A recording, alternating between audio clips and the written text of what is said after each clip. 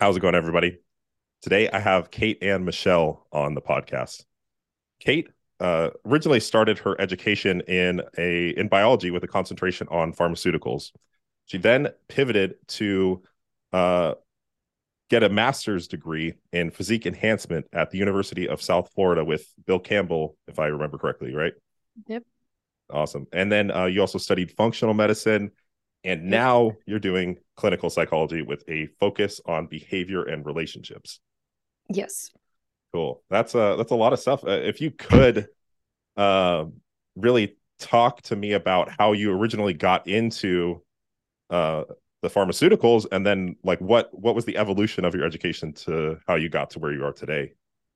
Yeah. So growing up, I was just really curious with biology and chemistry. I really liked it, was really good at it, piqued my interest. Why I don't know, but I genuinely enjoyed that. And then as I grew up, I was an athlete always. And I noticed, especially when I was younger, there was a lot of supplement lines, but none of them for women. And so my curiosity with pharmaceuticals and kind of ingredients and compounding was to understand, what is missing in the marketplace, because my goal with that degree was to create something that would support women specifically. And then after I went to college, played division one basketball, and I thought that was going to be my life. And then I tore my patellar tendon, which completely blew out my leg. And my curiosity with strength conditioning, performance hypertrophy really got into, okay, how do I grow this muscle back as fast as possible without creating compensation patterns? And so I dove into the research on that and wanted to understand, how do I do this and do this correctly? So that's what piqued my curiosity, was really just life circumstance in that. And as I explored those avenues, I had someone that referred me to Dr. Bill Campbell's program, and they were like, "You're such a nerd, dude. Like, you should explore this." And I was like, "Okay." So I actually went down to the University of South Florida and met Dr. Campbell in person and told him about myself, what my curiosities were, what I wanted to learn and understand. And at that point in my life, I was now pursuing bodybuilding.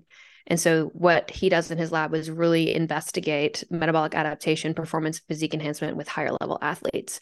And so, one of the things he was curious about was bodybuilding. And so, as I went through my preps, I mean, all of my data from my time that I was there, we have years of my own kind of biofeedback and measurements that we did in his lab specifically. So it was cool to have that like knowledge and see what adaptations happened.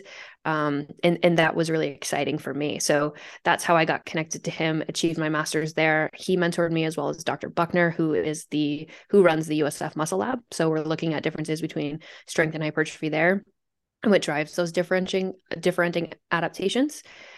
So studying that. And then Dr. Nick Martinez, his lab was under sports psychology.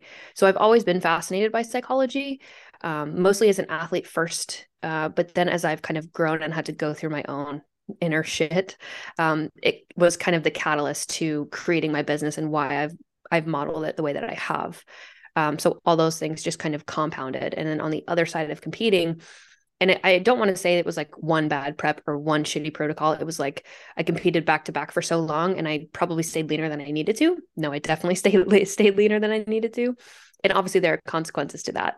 And so when my internal health markers were just shit, I was like, okay, Western medicine wants to put me on medication. I don't believe in medication. I know enough about pharmaceuticals. I'm not doing that. So I had to seek out more knowledge on, how do I address this holistically, and how do I fix my internal systems to get back to optimal. And so that's where I pursued my functional medicine certification, because I wanted to first help myself. I was like, how do I get out of this fucking shithole? And so acquiring that knowledge and then being able to get back to regular cycle health, getting back to a healthy body composition, increasing my sex hormones, like being able to just come back to life. Really, thyroid's now optimized. But again, if you've ever been on those pursuits, you know how shitty you feel and the gravity of those adaptations. So being able to overcome that myself also empowered me to help other people do that. So I am 100% authentically a nerd. I love knowledge. I love education. I know a lot of people say it's bullshit. I think if it's oriented to the right skill and you know how you're going to deploy that, then it's always worth it. And so for me, now I do a lot of, yes, health and fitness, but personal development as well. And my goal really is to bridge the gap between psychology and physiology, to help people reach their potential. So that's what I primarily focus on in my business now. Oh, that's really cool. It's really cool how you've taken each one of your passions, um, and kind of like you want like and maybe this is not a correct characterization, but like you want some objective, like this is what the data says, and then you just pursue it with your education, and now it's turned into, my passions can now help other people because of all that practical knowledge that you've gained along the process. So that's a really really cool story, and it really speaks for itself just through all the avenues that you've gone and what you've studied yourself. Yeah, I Um, always say that your story is your strength and your passion drives your purpose. So if you can lean into those things, like you will be in full alignment, and then work isn't really work. It's just yeah, how fun is it to schedule your day around all the shit that you love to do, right? yeah, So I cannot complain at all. that's awesome. Yeah, I feel that 100%. So I wanted to talk a little bit about kind of your competition history, and I imagine that well, and kind of what you said is where your the functional medicine interest was peaked, and also some of the psychology. I mean, the psychology around competing, and you hear people talk a lot about like body dysmorphia and things like that, but really just it does kind of present its own challenges. So, how did you originally get into competing, and then what kind of happened on that timeline along with your education? Yeah. So I will preface this with when I played basketball and I was an athlete, I never worried about what I ate, when I ate, how much I ate, never had body image issues, didn't give a shit. I would just fucking, I go, I work my ass off, I eat what I want, I sleep, and I do it all again the next day. And so I'm grateful that like growing up and being in high school and like where a lot of young women struggle with their own confidence around what their body looks like and going through puberty and what the expectation is to look a certain way to be considered valuable or attractive. I never struggled with that. But at the end of my basketball career, I hit rock bottom in my life. I didn't know who I was outside of being this high level athlete. Like that was my entire identity. And so when I lost that, I was like, okay, how do I find myself? Right. And this is really the catalyst to my own pursuits of psychology because I wanted to understand myself. I wanted to know who I was, like outside of the things that I do and the people that I'm related to, like who is Kate? Who the fuck is this bitch? Like, I don't know. Right. And that's kind of a scary place to be, but it was also very exciting because I'm like, okay, well, I can explore all of these avenues inside my mind. And so I knew one thing that lit me up. And the preface to the basketball thing is as a kid, I grew up in a single parent home and I had two older brothers and sisters who were twins and we had a single mom and she worked a lot. And so after school, you either like went across the train tracks and you got into like partying and drugs or you got into sports. And so sports were an outlet for me to kind of channel my anger and isolation as a kid, just the frustration of not having a dad. Like my dad was never at games. Like I just didn't have that experience. And my mom, she worked a lot. She was always there when she could be, but again, like she had to manage the lives of three kids on her own, and she was a young mom. She was 23, so that's what really was the catalyst to sports. And I was able to create an outlet for myself that was positive and like channel that stuff into my life. And so when that ended, I knew if nothing else, I needed to put out that energy into something that was physical. And so I couldn't play basketball anymore. And I remember 2 days after surgery, I got on my crutches. I wasn't supposed to leave the house, but I got on my crutches and I crutched down to the rec center and I crutched myself into the weight room. And I was like, all right, I can't pick up a basketball and I can't play, but I can pick up a weight. And so I just started training and I started lifting. And, again, through studying, okay, now I'm out of a brace. How do I get my leg back? What do I do? And that's one of the most defeating things ever. Like, if you can't straighten your leg because it's just been detached and you don't have the actual strength, it feels like nothing. Like, you feel like just non existent. And so as I went through that and I got stronger and I felt more empowered and I was excited, I fell in love with lifting and training. And as I was finishing my degree, one of my friends was like, you should do bodybuilding. And at the time, I didn't know that bikini was a division. I was like, are you high? Like, I do not want to look like that. Like, I don't even know how I would look like that. Like, I just love to work out.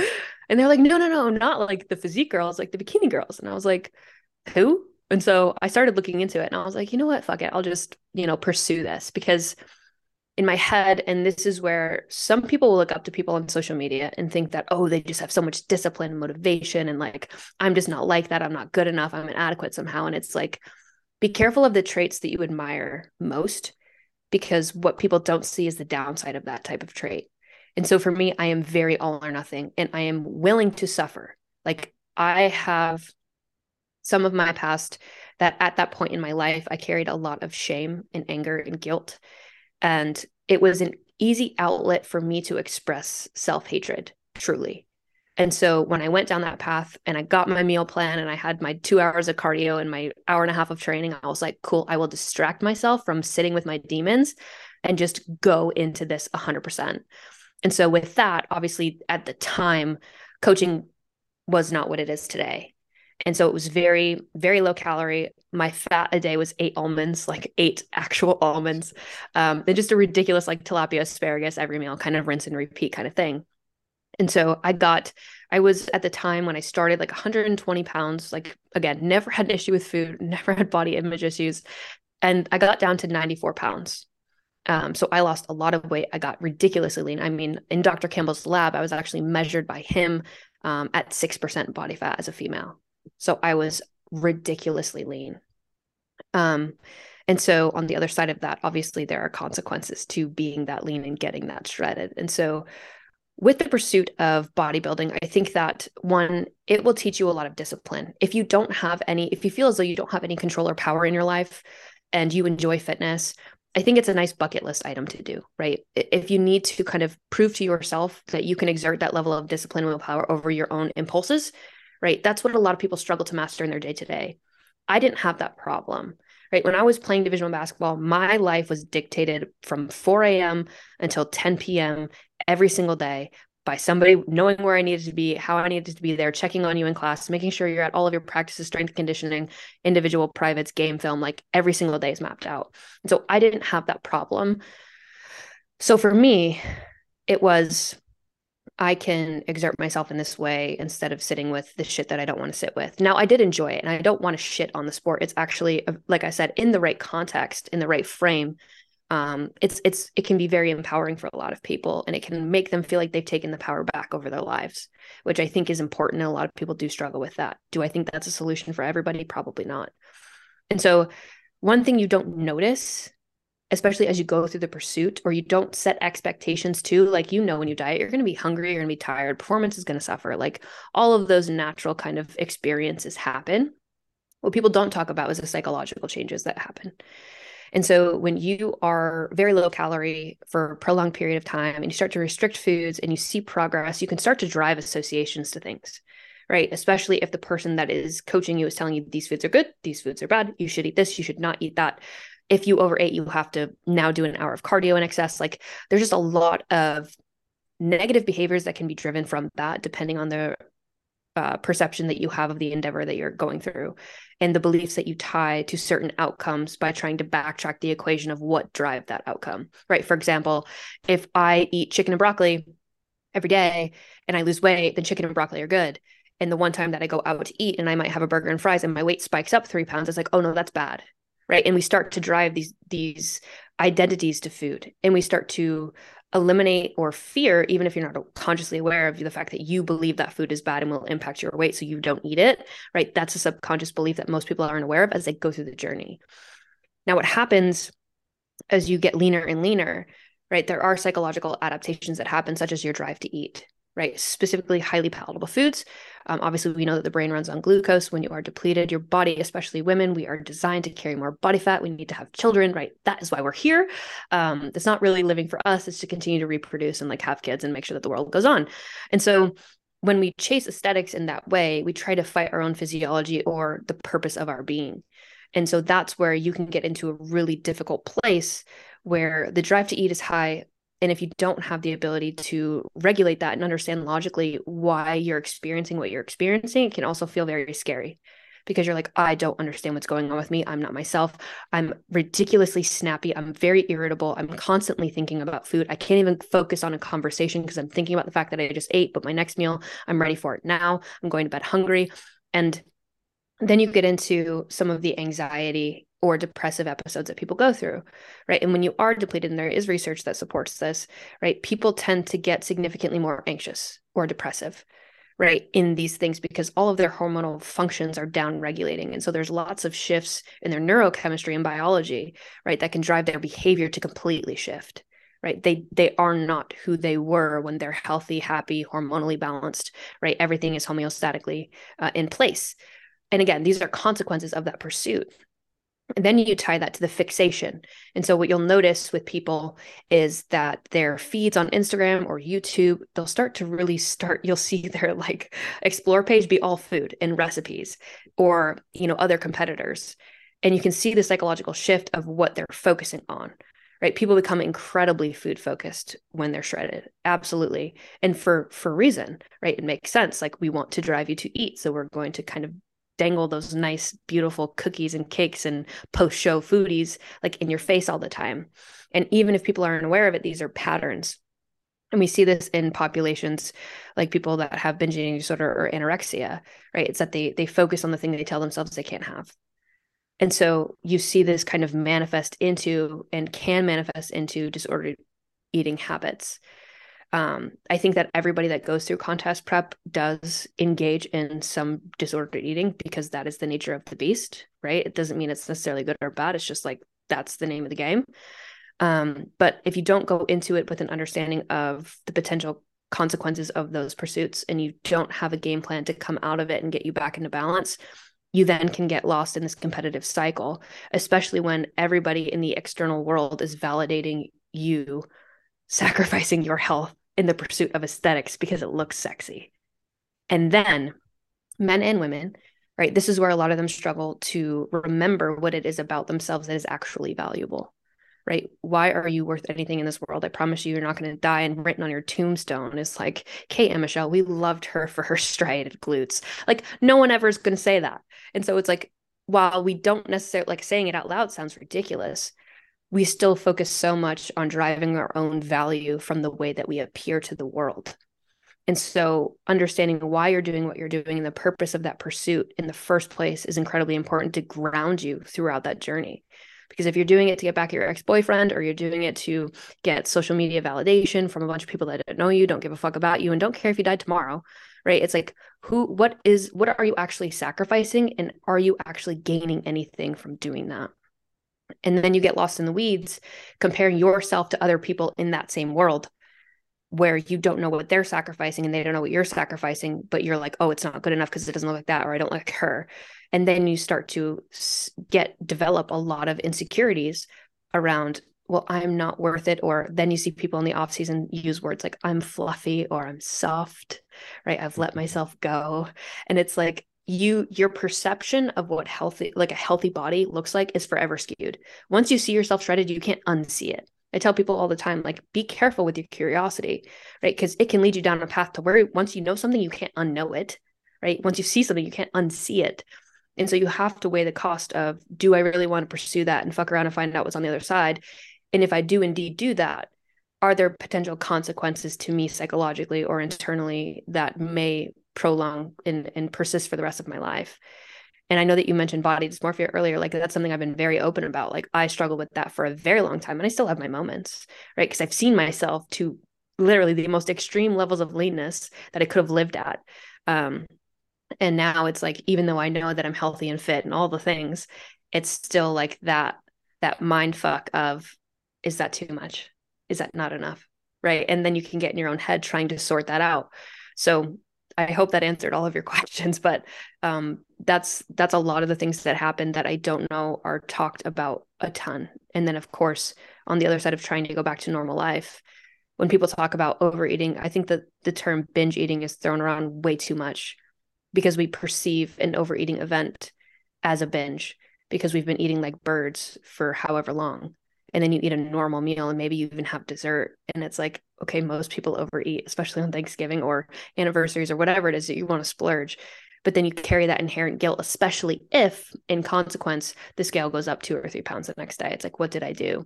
And then through the pursuit, if you're taught compensation patterns, you then start to live in this cycle of compensation and restriction, overeating, compensation, restriction, and it can manifest into some really ugly shit.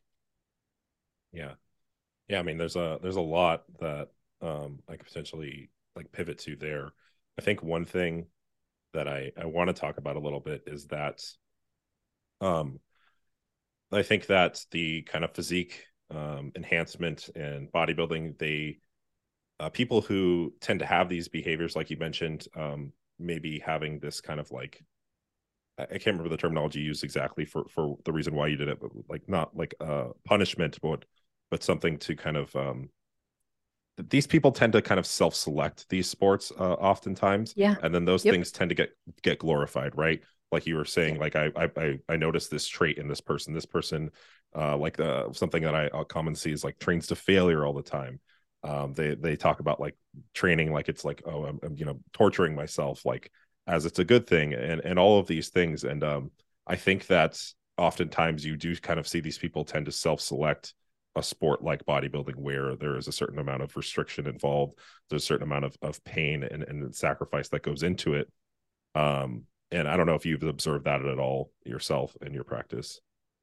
Yeah. And I think, well, it comes down to, so I had this conversation with someone previously, and it's interesting. And I don't know if it's the chicken or the egg case, but we do see that whether it's bodybuilding that can create disordered eating or humans with disordered eating gravitate towards bodybuilding. In most people in bodybuilding, if you understand the underlying reason for disordered eating, it's control. I can control this one arena of my life when everything else is chaos. And so when you think about it from that lens, it's like, well, bodybuilding is something that you can control in your life with distraction from all of the other chaos because it's a 24/7 job. Pair that with your willingness to suffer. And I use the word willing because just because you're willing to doesn't mean you have to suffer. But most people that are in that sport are more than willing to suffer. And so, like, whenever I have a conversation with someone, I want to understand why. Like, why do you feel the need to do that?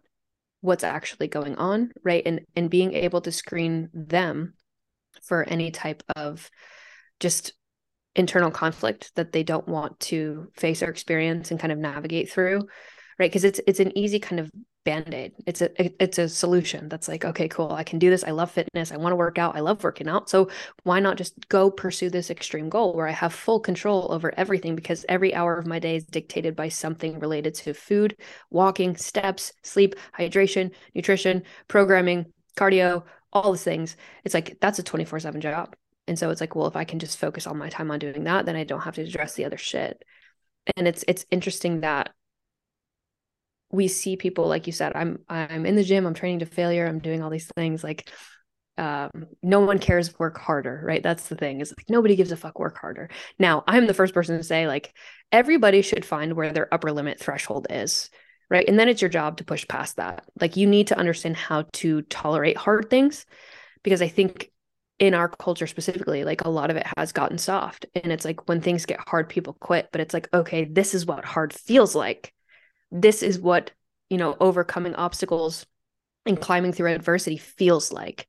Right. And that's a very empowering feeling when you don't quit on it.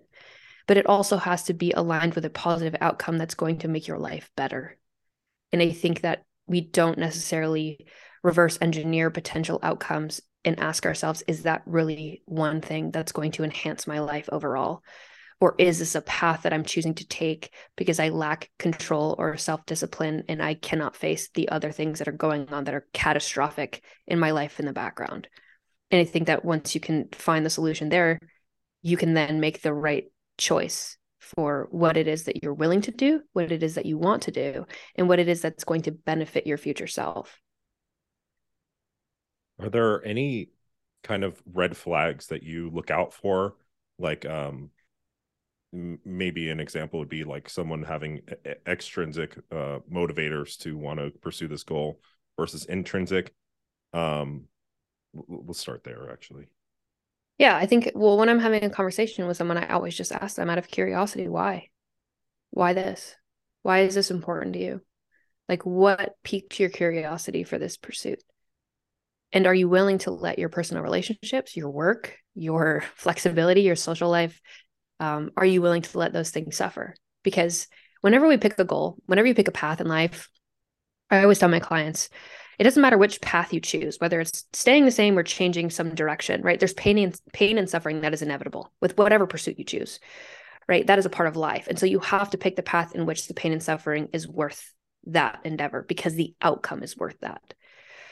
And so when you think about like why somebody wants to do something, then the intrinsic or extrinsic thing, right, has to be something that is meaningful regardless of. And so if you focus on what motivates someone internally, why they want to pursue something, then it's likely to be a much more meaningful pursuit, regardless of whether anybody else notices that they did it or not. Whereas if somebody is focused on, well, I want to get back at my ex, or I want to do this, or for whatever reason that is externally motivated to them so that they can receive that feedback, that positive reinforcement, and find value in themselves or get external validation because they feel as though internally they aren't worth anything, right? That's the root of it, right? Why do people post certain things on social media or act certain ways that are so outside of themselves if you've met them in real life? Well, it's because the persona of them gets them the validation that they want. And so they continue to shift their identity into presenting themselves as a thing that other people experience as valuable, even if it's really extreme. We see this in social media all the time. It's like, it's not the people that are level headed that make an argument that is fundamentally sound and kind of thinks about both sides and takes it into consideration to concisely present something that's honest, right? You see all of the crazy that's really pushed because it gets attention, because it's like, that's absolutely ridiculous, right? But that's what gets the most views. That's what gets the most engagement. And so more and more people are shifting their behaviors, attitudes, and messaging to be more outlandish because that's what lands. But internally, when you do that and you mold yourself to the audience, right, you lose sight of who you actually are. And then there's this identity dysregulation because you're so misaligned. And I think that's one of the hardest things that even I've gone through is pursuing something because I felt as though I was inadequate on some level. And so when you hear you look great, wow, you're so disciplined, wow, you're so motivated, you work so fucking hard, I could not possibly imagine what you do this, I look up to you, I admire you. And then you lose a sense of self. And so that's when in my life I struggled really badly with anxiety. And again, some of that was from being incredibly lean and some of the dietary approaches and protocols that I had implemented, but also because I was like, I don't know that this is authentically me. This is a fun pursuit. And it's fun because I'm getting all of this feedback. And again, like I can run myself into the ground. I have that weird trait in my head that's like, I'm just going to fucking suffer right now for a prolonged period of time. And we'll find out what's on the other side of it. But I think in hindsight, that led to more harm than good for me. But it also gave me a lot of valuable lessons in hindsight that I'm grateful for. And so it's just being able to zoom out and remember, like, even in your worst moments of life, we are just a bunch of apes on a rock floating in the sky, and it's not that deep. But also making sure that when you lay your head down at night and you think about the people that care about you the most, right? They probably don't care about the personality in which you present on social media. And the more that you give yourself permission to be who you actually are and pursue the things that you actually enjoy and find meaningful, life gets significantly more enjoyable. And I think that when you hide behind a mask of what you think looks good, feels good, will be validated by, and everybody else sees as status, you can start to conform your belief systems to tell you that in order for you to have a happy, successful, and fulfilling life, then you have to tick all these boxes and achieve all these things. And oh, by the way, you need to do it by the time you're this age at this time and have all these things. And I think that just on a broad spectrum, like societally speaking, most people chase difficult things, even if they're not valuable to them internally. And I think that that's where a lot of people's problems come from. And that's where you chase something and you think, oh, once I hit this, it's going to make me happy. Once I win a show, it's going to make me happy. Once I'm IFBB pro, it's going to make me happy. Once I'm at this weight, I'll be happy. And it's like, no, your belief that if then, right? It's the fact that you are internally dysregulated on some level where you feel inadequate and you think that an external item is going to provide happiness internally. And that's never going to be the case. But I see this all the time with like high performing, very ambitious individuals. I work with a lot of executives, high level athletes, and entrepreneurs.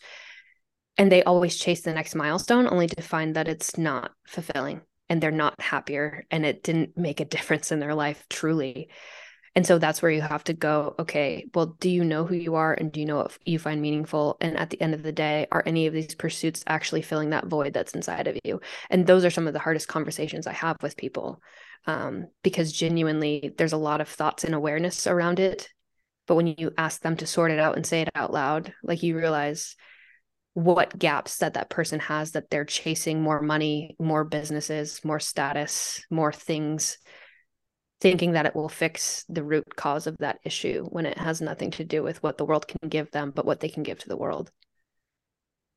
Wow. Yeah, that was really, really insightful. When someone maybe like how would I go about and not me, but anybody really go about addressing these things? Like these seem to be like sometimes deeply rooted issues Yeah. that lead us to pursue something like this. And sometimes it's difficult for me um, to maybe put myself in some people's shoes just because I am very I tend to reflect a lot and try to think about like what's driving this behavior. But like if you're maybe not as experienced with doing that, like how do you do that, right? Is it simply just reverse engineering of like, okay, well, I want to compete, and then you kind of figure out, okay, well, why do I want to compete, and then you kind of find like maybe the root cause of that, and then like how do you go about that process, I guess, for someone who maybe isn't doing that on a daily basis already. So the first thing that I want to give you an example of is when you ask somebody a question like that, they're going to give you an answer that's not true. And I'll give you an example, right? There are two primary reasons people do anything, right? There's a logical reason, and then there's a real reason. And so if I ask you why you brush your teeth, you're going to tell me that it's for your dental health and hygiene. It's healthy for you. I want to keep my teeth clean. Logical reason for sure. But if you have a date later tonight, I can almost guarantee that you're going to brush your teeth before you go out. And you'd already brushed your teeth today, and you're not going to bed. Right. And so we do it for the reason of I want to have good hygiene. I want to smell good. I want to be attractive. Right. I want to be seen as something. That's the real reason, even if we're not aware of that thing. Right. You pair that into bodybuilding. Somebody goes out to eat and somebody offers them a piece of cake and they're like, no, I don't want that. I'm trying to manage this. I don't like that food. And you'll hear that all. I don't like that. Yes, everybody fucking likes cake. Okay. So that's what you're saying. And the excuse that you can give is that you're trying to diet or be healthier, right? But the real reason is probably that you fear that if you have a bite of that, you can't control yourself, or if you eat it, it's going to make you fat, right? That's the real reason. And so when I have conversations with people about why they want to pursue something, I'm going to tell you that your first answer is not the truth. And so when you start to investigate your own psyche, right, you can talk yourself into anything, right? The mind has a mind of its own. I say this all the time. We can literally, especially if you're smart enough, you can convince yourself of anything, even if it doesn't make sense, because you can find a way to connect the dots, even if they weren't able to be like, if most people wouldn't connect them previously. And so you can talk yourself into finding a reason to pursue almost anything. The real thing, the real question is, for example, I want to compete. Okay, why? Well, I want to compete because I want to lose weight and I want to look good and make me more confident. Okay, great. Why do you feel as though that you need to lose weight and look and achieve that type of aesthetic in order for you to be confident? Why aren't you confident? Where did that come from? Who rejected you in your past? Who made you feel inadequate? What is the story in the experience that has cultivated this being the solution to that internal problem? Right. And then we're going to get to some deep shit because, again, the first reactive response of anything, again, it's the logical reason. It's like, oh, I need to go do this because this makes sense. Right. And you're not really going to challenge that because it's like, oh, that does make sense. It's a logical reason to do something. But underneath that, if you can get even more curious, and what I tell people all the time is that when you're trying to do introspective work, you have to lead with curiosity and not judgment. Because it's so easy to label ourselves and diagnose ourselves and put ourselves into a bucket of worthlessness or whatever that might be. But if you lead with curiosity outside of judgment, if you ask skilled questions, you get skilled answers. And so if you want to really find out what's going on and why you think the way that you do or why you act the way that you do, and a lot of our actions are driven by subconscious thoughts and behaviors and narratives that carry over into our daily actions that then cultivate habits. And so you have to be able to remove the judgment and almost think of your thoughts like you're looking at yourself from a lens that is outside of you. And you're just observing the way that you are and why you believe what you believe and why you think the way that you do, and paying attention to when you feel awful, why, what triggered that, what's coming up for me. Right. And the more that you can get curious, right, the deeper that you can go with that. But the moment that you judge yourself and say, well, I'm just a failure, I'm just fucking lazy, I don't have the willpower, I'm not good enough, I'm not skinny enough, I'm just not. It's like, okay, but why? What's coming up there? And the moment that you just get frustrated or judgmental, that's when you shut off, That's when the investigation stops. And most people can't remain calm and lead with enough curiosity, almost like they're just talking to somebody else, to get to the actual root of the problem or the thing that is causing them to desire a certain outcome, thinking it will make their lives better. That made me think of, I can't remember who said this, but imagine, almost imagine as if it was you talking to a friend. Yeah. Like, would you, you identify something that maybe you're not happy with or you dislike. Like, would you call your friend a fucking loser? Like, no, you probably wouldn't, right? You would be empathetic or sympathetic towards their situation. You would be compassionate, right? You wouldn't try to belittle them, right? I don't know if that has any use in that situation, but Well, yeah, because if you think about it, like we are all our own harshest critic, every single one of us, right? If I were to watch your work ethic for a day, I'd probably be inspired. If you were to observe your work ethic in a day, you'd probably be disappointed. And it's one of those things where like good is never good enough in our own head. It could have been better. I should have done more. I could have gone further. Why am I so fucking lazy? Why am I stupid? Why couldn't I get that right? Right? There's something wrong with me. It's like, no, if that was your child and they performed that way, would you ever speak to them that way? If that was your best friend who was going through the same thing, would you speak to them that way? Would you say those things? Right? Your head, your headspace, that's where you live. So you might as well make it a good place to be. But you can't do that if you constantly degrade yourself and your thoughts because you are always comparing yourself to an idealized expectation of outcome that no human being will ever exert on their first try. But we compare where we are starting to our competency level across the board in a different arena and expecting our performance to carry over into something we've never done. And so when you fall short of your performance as you equate it across the spectrum into a different thing, if you don't excel like you've excelled over here, then you feel as though you're somehow incompetent or broken, right? And the same principle applies when you pursue any new endeavor, is that you have to be willing to look stupid. You have to be willing to fail. You have to be willing to go, okay, I don't know what's going to happen, but I'm going to fuck around and find out. And then I'm going to collect the feedback. And instead of judging myself based on the feedback, I'm going to look at what I missed and where my deficits were. And then I'm going to focus on enhancing those skills so that I can get better at this thing. Right. And that's what life is about. It's finding out all that it is that you could be because you deserve to, but they have to be things that you find meaningful because inevitably you're going to suffer and there's going to be pain and you're probably going to suck for a little while. But that's everyone in any arena. And so comparing your starting point to somebody else's endpoint or just your starting point in something to someone else's success, you have no idea how long they've been pursuing this thing and how many reps they've put into it from the get-go.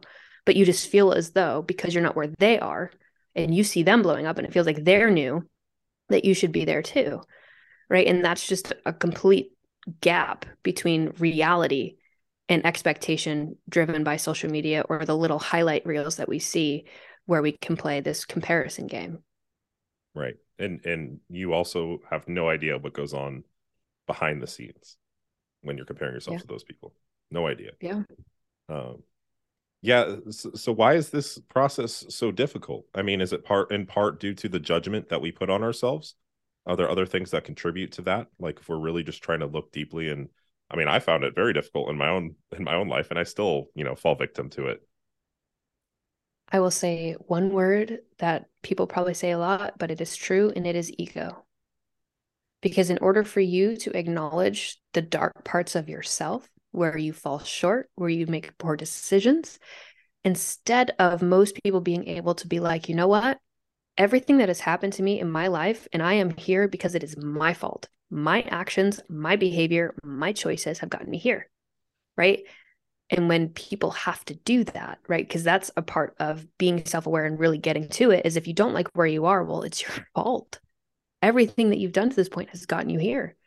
Whereas it's very easy for most people to go, oh, well, I tried, but this person prevented me from doing that. And that person treated me that way. And this happened outside that I couldn't control. It's like, okay, but nobody chose to react the way that you did. Nobody forced you to do that thing. And so it takes a level of extreme ownership. But with doing that, the moment that you criticize yourself for doing something that you can't change is the moment that you get lost in the weeds. It's like, for example, I've shared this before on podcasts, but my last long-term relationship was almost a decade ago, and it was incredibly abusive. One of the hardest things I've ever been through. And I carried so much guilt and shame for that because I had been raised better. My mom had been in an abusive relationship, so she knew, and she taught me better. She was like, never hesitate to walk away from someone or something that doesn't serve you anymore. And so while I took a lot of ownership in that, it became quite detrimental to me, which is where my actions then became self-loathing, and I put myself into a hole as far as my health was concerned, my physical and mental health, because of the choices of my reaction to that experience in my life. And so I chose to go down a path that inevitably would make my quality of life significantly lower because I didn't want to handle the element of forgiveness for myself. And that's the part that people miss, is that if your past self knew everything that you knew today, do you think you would make the same choice? Probably not. Right. But you didn't know. And so at that point in your life, especially for people that have a lot of guilt with previous choices that they've made or ways that they've acted, it's like, I guarantee that if I could get inside your head, you were probably doing the best that you could based on your understanding of the world and yourself at that point.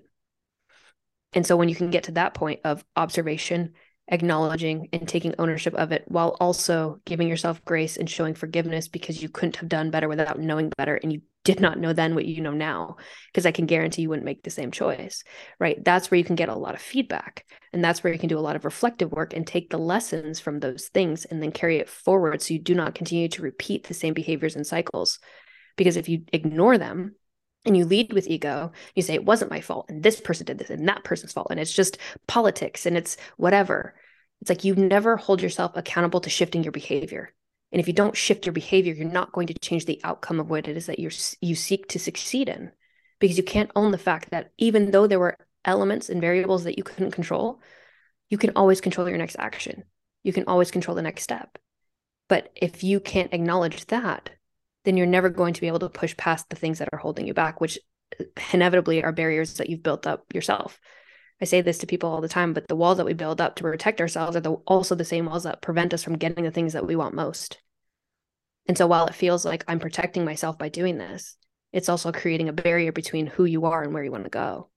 And so you have to be able to break that wall down and stop blaming everybody else and say, okay, I've learned my lessons and now I'm going to move forward, knowing that inevitably in pursuing the next thing or the same thing, I will make a mistake, because that is a part of being a human, right? We're not designed to be perfect, but we are equipped with the right technology, if you will, in the brain to be able to collect feedback and lessons and wisdom as you go. And that's what guides you forward. But you can't do that if you can't actually investigate what the fuck is going on in your own head. Right. It's empowering to accept what you could have potentially changed in that situation, right? And Yeah. that was that story was a good analogy, because I can imagine that it is very difficult to look back at something like that and be like, I could have done something differently. But if you're approaching that with forgiveness towards your past self because of the gaps in, like you said, like knowing what I know now, would I have changed something? Like, yes, the answer is probably yes. So I need to forgive my past self for not knowing and try to, rectify this and hold myself accountable in the future, I guess. That makes Yeah, sense. because the goal is never to make a mistake. I mean, that's not real. You can't not make a mistake, but the goal Right. should be never to make the same mistake twice. Mm-hmm. And if you can lead with that, then it's like, okay, I'm willing to suck and suffer and make a mistake and fuck this up. And I'm also willing to collect the feedback and take note of the actions that I took that maybe were subpar, so that I can aim to improve this system, knowing that as I progress with it, I'll probably make another mistake. But that is evolution. It's having the courage to take a chance on something that is meaningful to you, knowing that the first 50 times that you try it, it's probably not going to be that good. But over enough time, and if you're willing to take the feedback and also acknowledge where you fucked it up, you can get better and better at that thing, so long as you don't quit or degrade yourself or get so frustrated and then associate your identity with your performance, right? Those two things can't be convoluted. Otherwise, you're going to throw yourself out before you even get started. Yeah. Yeah, that's a really one that you kind of touched on earlier, is like the associating identity with your performance, or even identifying as uh Kait the basketball player, Kait the bodybuilder, right? I always try to tell people this is like, I'm Dylan first, I'm a bodybuilder second, like I am who I Mm-hmm. am. And like you mentioned earlier, like, are people gonna be at my funeral, like, oh, he was so, shredded, like on stage. Like, people don't care about that. They care about who you are as a person. They care about your values, your character traits, your morals, things like that. Like, those are what make you.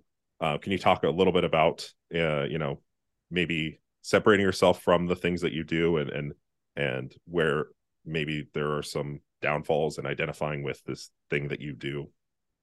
Yeah. So I think especially as kids, right? We're socialized and we're taught like, oh, if I want to be cool, I got to kind of fit in here and do these things that people do.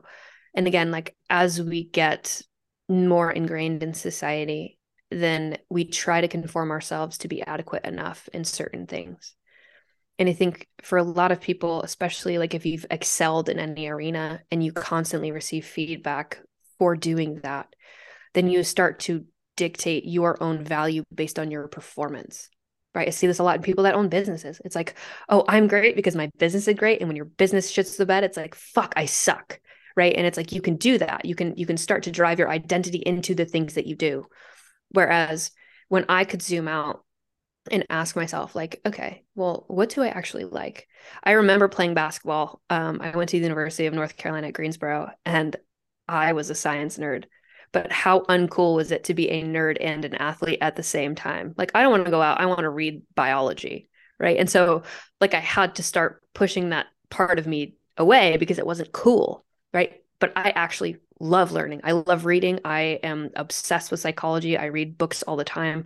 I like to journal. Like I like to write. I like those things.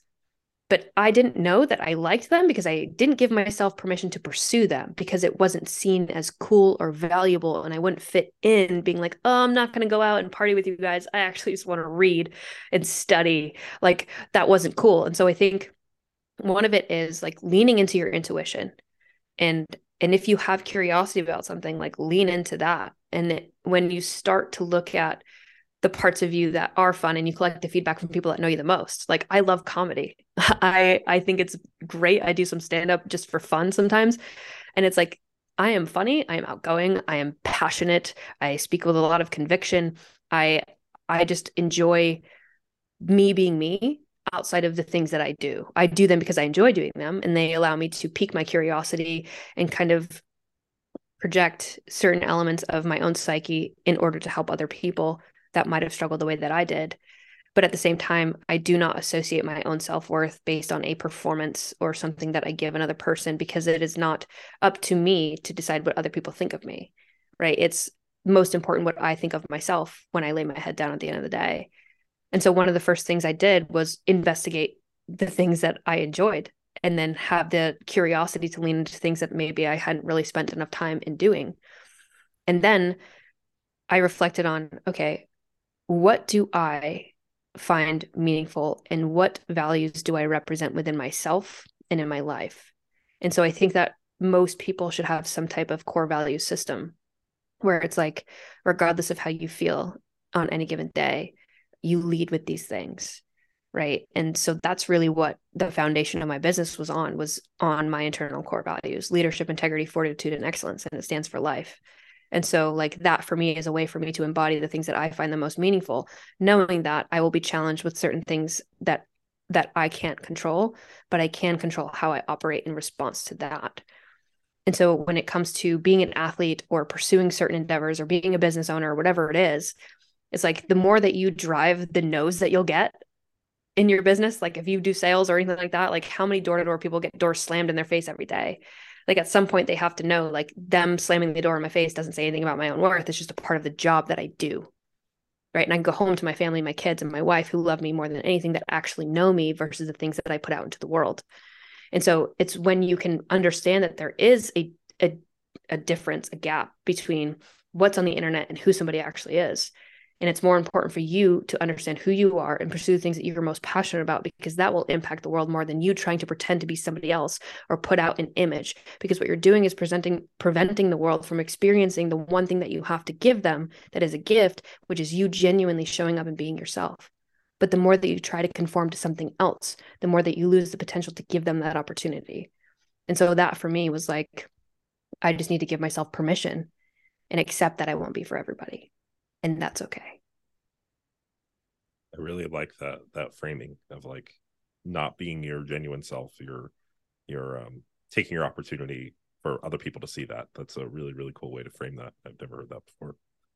Um, one more thing before I get you out of here. So you had talked a little bit about in the experience of dieting and the disordered eating, associating certain foods, certain things with good and bad, right? This isn't in my meal plan, so it's a bad food.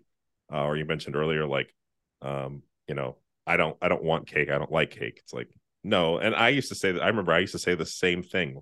And I think I also was partially like, what's more socially acceptable for me to say? But I don't even know if me saying I didn't like cake was more socially acceptable than me saying I was just on a diet, for a bodybuilding competition. But really, what it comes down to is flexible and rigid restraint, right? And having this dichotomous black or white, good or bad, around food and other things, especially if you're pursuing competitive goals. How might one go about navigating that and maybe um, preventing or eliminating some of this dichotomous thinking? So, the first thing that I want to say is that the moment that you can understand that everything in the human experience operates on a spectrum and not a dichotomy, you experience real freedom. Because no food, if we're going to talk about food, no food has a fucking agenda. You do.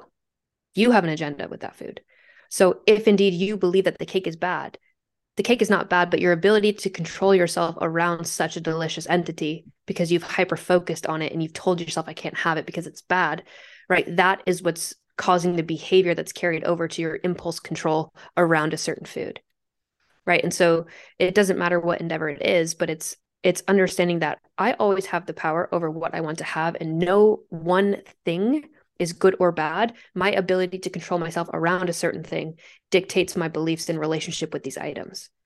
So when people talk about like trigger foods or cakes and cookies are bad, it's like, I'm never going to be an advocate that you should eat a bunch of processed shit. Like, I would be lying to you. You should not.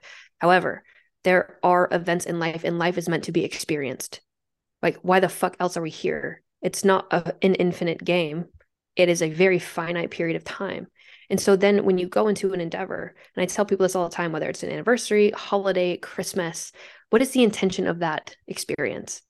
And in our society, there's always alcohol, there's always food. Like, that's how people socialize. But the goal and the intention of this thing is to be social, is to experience people, to be present with them, to create memories with them. And so when you can focus on the actual reason of this gathering or this thing that you're doing, right, the more that you can go, okay, well, it's not about the food. And if I want to enjoy a piece of cake, I can have a piece of cake, but that's not why I'm going. That is not the purpose of this experience, right? Because some people do this, but again, this is where it's become more disordered than anything, is like most people tend to overdo it when they have an event because they give themselves an excuse to YOLO it, right? It's like, okay, it's Thanksgiving. I'm just going to eat like a fucking asshole and then I'll get back on track tomorrow. But it's like, what if you didn't have to get back on track? What if it was just like, oh, today's a holiday and my intentions are go be with my family, enjoy the pie that my grandma made, have some turkey, probably eat a little bit more than normal and enjoy that. And then go right back to normalcy, right? That's okay.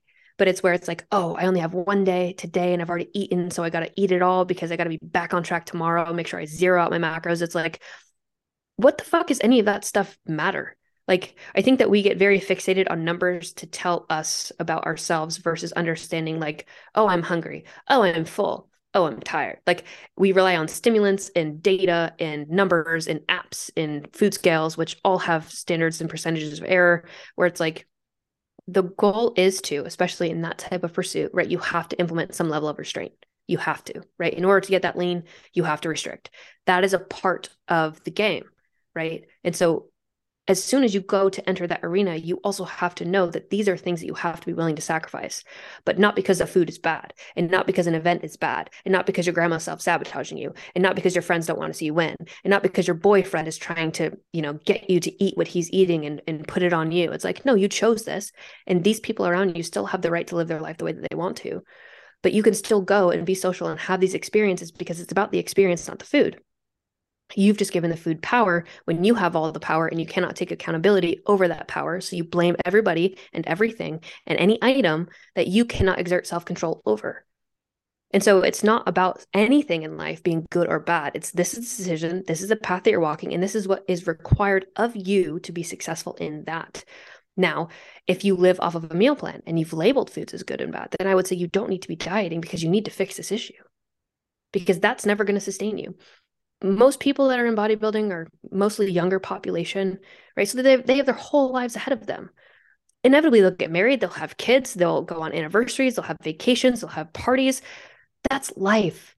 Like, and are you willing to sacrifice the experiences that you get to have in life because you are fearful of a food, because you've driven this belief, because you've decided that your value comes from your aesthetics, and that is more meaningful than you being present with your kids on their birthday and eating some fucking cake and celebrating and singing, happy birthday to them and having the Easter bunny or whatever it might be. It's like, is really achieving a certain weight or aesthetic more important than being able to look back on that experience and be like, I'll never forget when you were 7 years old. I'll never forget your seventh birthday party. But you can't do that and focus on being present if you are so restricted and deprived. All you're thinking about is the food on the back table over there while someone's talking to you, but you can't even actively listen or respond because you're focused on getting over there as quickly as you can. Right? That's the problem. Yeah. Yeah. Like you mentioned with the meal plan, something that I had made a post on a while back, and I got a lot of pushback from it. And I just made the argument that in the short term, maybe a meal plan can lead you to where you want to go. But in the long term, like what happens when you're at that birthday party? What happens when you're out to eat at a restaurant and they don't have your meal plan, foods on your meal plan, right?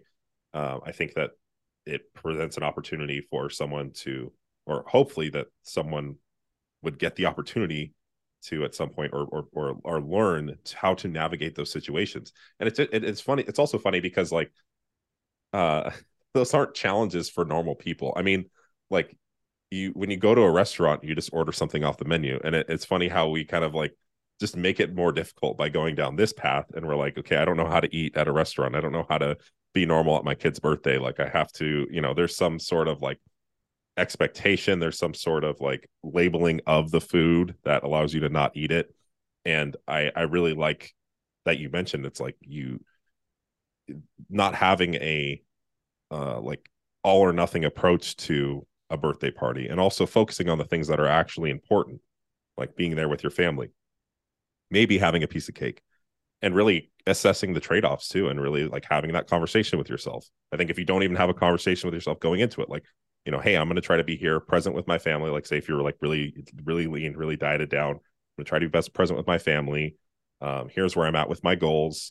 Maybe I will do my best to just eat. Like you can have I've done this many times. I'll have Thanksgiving dinner and I'll eat in accordance with my goals and maybe have a piece of pie after, and then I'm good, as opposed to not going with any plan or any idea of how to approach the situation. And then you just kind of, you're like, you eat a piece of cake and then you eat another, and then the fuck it effect happens and you just eat everything there. And you're, hyper fixated on the food. You're not as present with your family, things like that. Yeah, it's kind of all of the thoughts I had on that. Yeah. And it's, again, like, I think one of the biggest shifts in actually, I think it's BD Carpenter on Instagram. He made a post the other day and I shared it. And he was talking about how bodybuilding athletes are not good coaches because they cannot relate to someone who's living a lifestyle and just wants to live a healthier lifestyle because it is so black and white because of the nature of the sport. Again, I'm not shitting on it, but the nature of the beast is you have to be 100% disciplined, executing, ticking the boxes. This is what needs to happen, right? It's very black and white. It's simplistic in some manner, right? Whereas working with someone who has kids and a job and, is stressed and has other things, spousal issues or whatever, it's like, how do you manage that person, right? How do you coach them effectively when they're traveling and they have work dinners and things like that? You can't tell them, oh, you can't eat out. Like Yeah. that is a part of their life. And so you have to teach them how to eat, right? You don't just give them a meal plan. That will work for a little while. But as soon as they go back into the nature of their life, they have no idea how to transition because they didn't learn anything, right? It's like give a man a fish and he'll eat for a day. Teach a man to fish, he'll eat for life. And so like that is the foundation of what most people need is they need to learn how to fish so that they can then carry that forward into amplifying the quality of their life for the rest of their life, not just for an acute period of time. Right. Right. Yeah. Telling someone to suck it up or everybody has the same 24 hours in a day, I don't think is an effective strategy to combat that. But unfortunately, it's something I see a lot on how people deal with Well, those and that's situations. where like people, but I hate that message because people feel defeated. It's like, okay, well, you're 25 and you don't have anything else to do but go work out all day long and then take videos of yourself and then meal prep all day and then make some more content and then post selfies and do that whole thing all over again every day. It's like, cool, but talk to the 40-year-old mom who's got 3 kids, who just went through a divorce, who's transitioning jobs, whose boyfriend just got laid off, whatever it might be, and whose kids are getting bullied at school. Please tell me that she can do the same thing, even with the same 24 hours. That's absolutely impossible. And it makes them feel inadequate or like they're broken or that there's something wrong with them. When it's like, no, your entire life is just different. You have different priorities. But that doesn't mean you can't still achieve the same thing. We just have to build a different system. Right. Right. Yeah, I think as when I first got into coaching and being, like you said, like a bodybuilder and seeing things one way and being very used to meal plans, like I used to not have as much understanding for like why someone, why would someone be struggling with their weight. I didn't have as much like empathy for the situation or sympathy for the situation. Like I was just like, it doesn't make any sense to me. But then you realize like everything isn't about bodybuilding. It's not like that for other people. Like they have like it's okay if someone is prioritizing like their children and their job and their weight, gets sidetracked as a result of that. It's not like that's just kind of the nature of the priorities of their life. Like that's what they had to do for a period, and you know that's not how you approach that situation. You don't tell them like you don't give them a meal plan. Like I've done that before. I've made that mistake, and it's like they can't. There's so many other things that they have to manage, and then as soon as they can't follow that meal plan anymore, they're off the rails, right?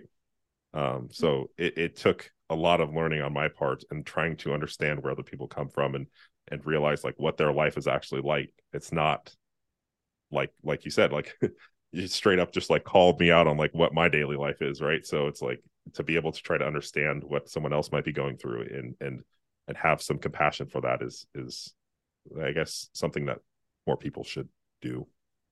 Yeah, one thing I really prioritize because like even in my life, and one thing you said is like while they're prioritizing their family and their work, like their fitness might have fallen off. And one thing I had to do, so when I went through kind of fixing my health, I took all of last year off. I didn't really work out, maybe like 30 days out of the whole year.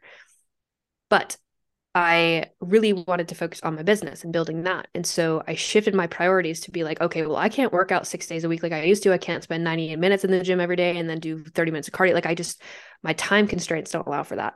So whenever you choose a priority, one of the best things you can ever do for yourself and your mental health is to choose what you are going to suck at, because you will inevitably suck at something. Like we've said, there's only 24 hours in the day, and your priorities will align and your energy will distribute to the things that you prioritize in your day. And with that, there are certain things that you might want to achieve and be pushing to achieve and feel guilty that you're not achieving. And it's because you have an unrealistic expectation of balance. And I fucking hate the word balance because it doesn't exist, right? You have priorities and you have things that you're going to distribute the most of your energy into, right? And then you're going to let other things shift, right? There is no balance. It's like, this is a priority. This is what I'm going to suck at for now. And also know that it's not concrete, because at some point the tides will change and something else will be a priority. And that can always undulate. And so it's not about being perfectly on in this arena forever, because at some point you should experience mastery of that thing, right? For me, I'm grateful that I grew up an athlete. I spent a ton of time strength training. That's an investment. My lean body mass is still the same, even though I don't work out like I used to. It's like, okay, I put in the time and the sweat equity, and I know that when my capacity opens up and the pendulum shifts, I can get back into that no problem. And so I carry no guilt or shame with that decision, because I knew going into prioritizing my business that this would have to take a back seat. And I'll be active and I'll continue to stay healthy and I'll move my body in ways that feel good, but I'm not getting into bodybuilding again. I'm not doing that to myself. It is not worth the cost of the thing that I want to prioritize the most.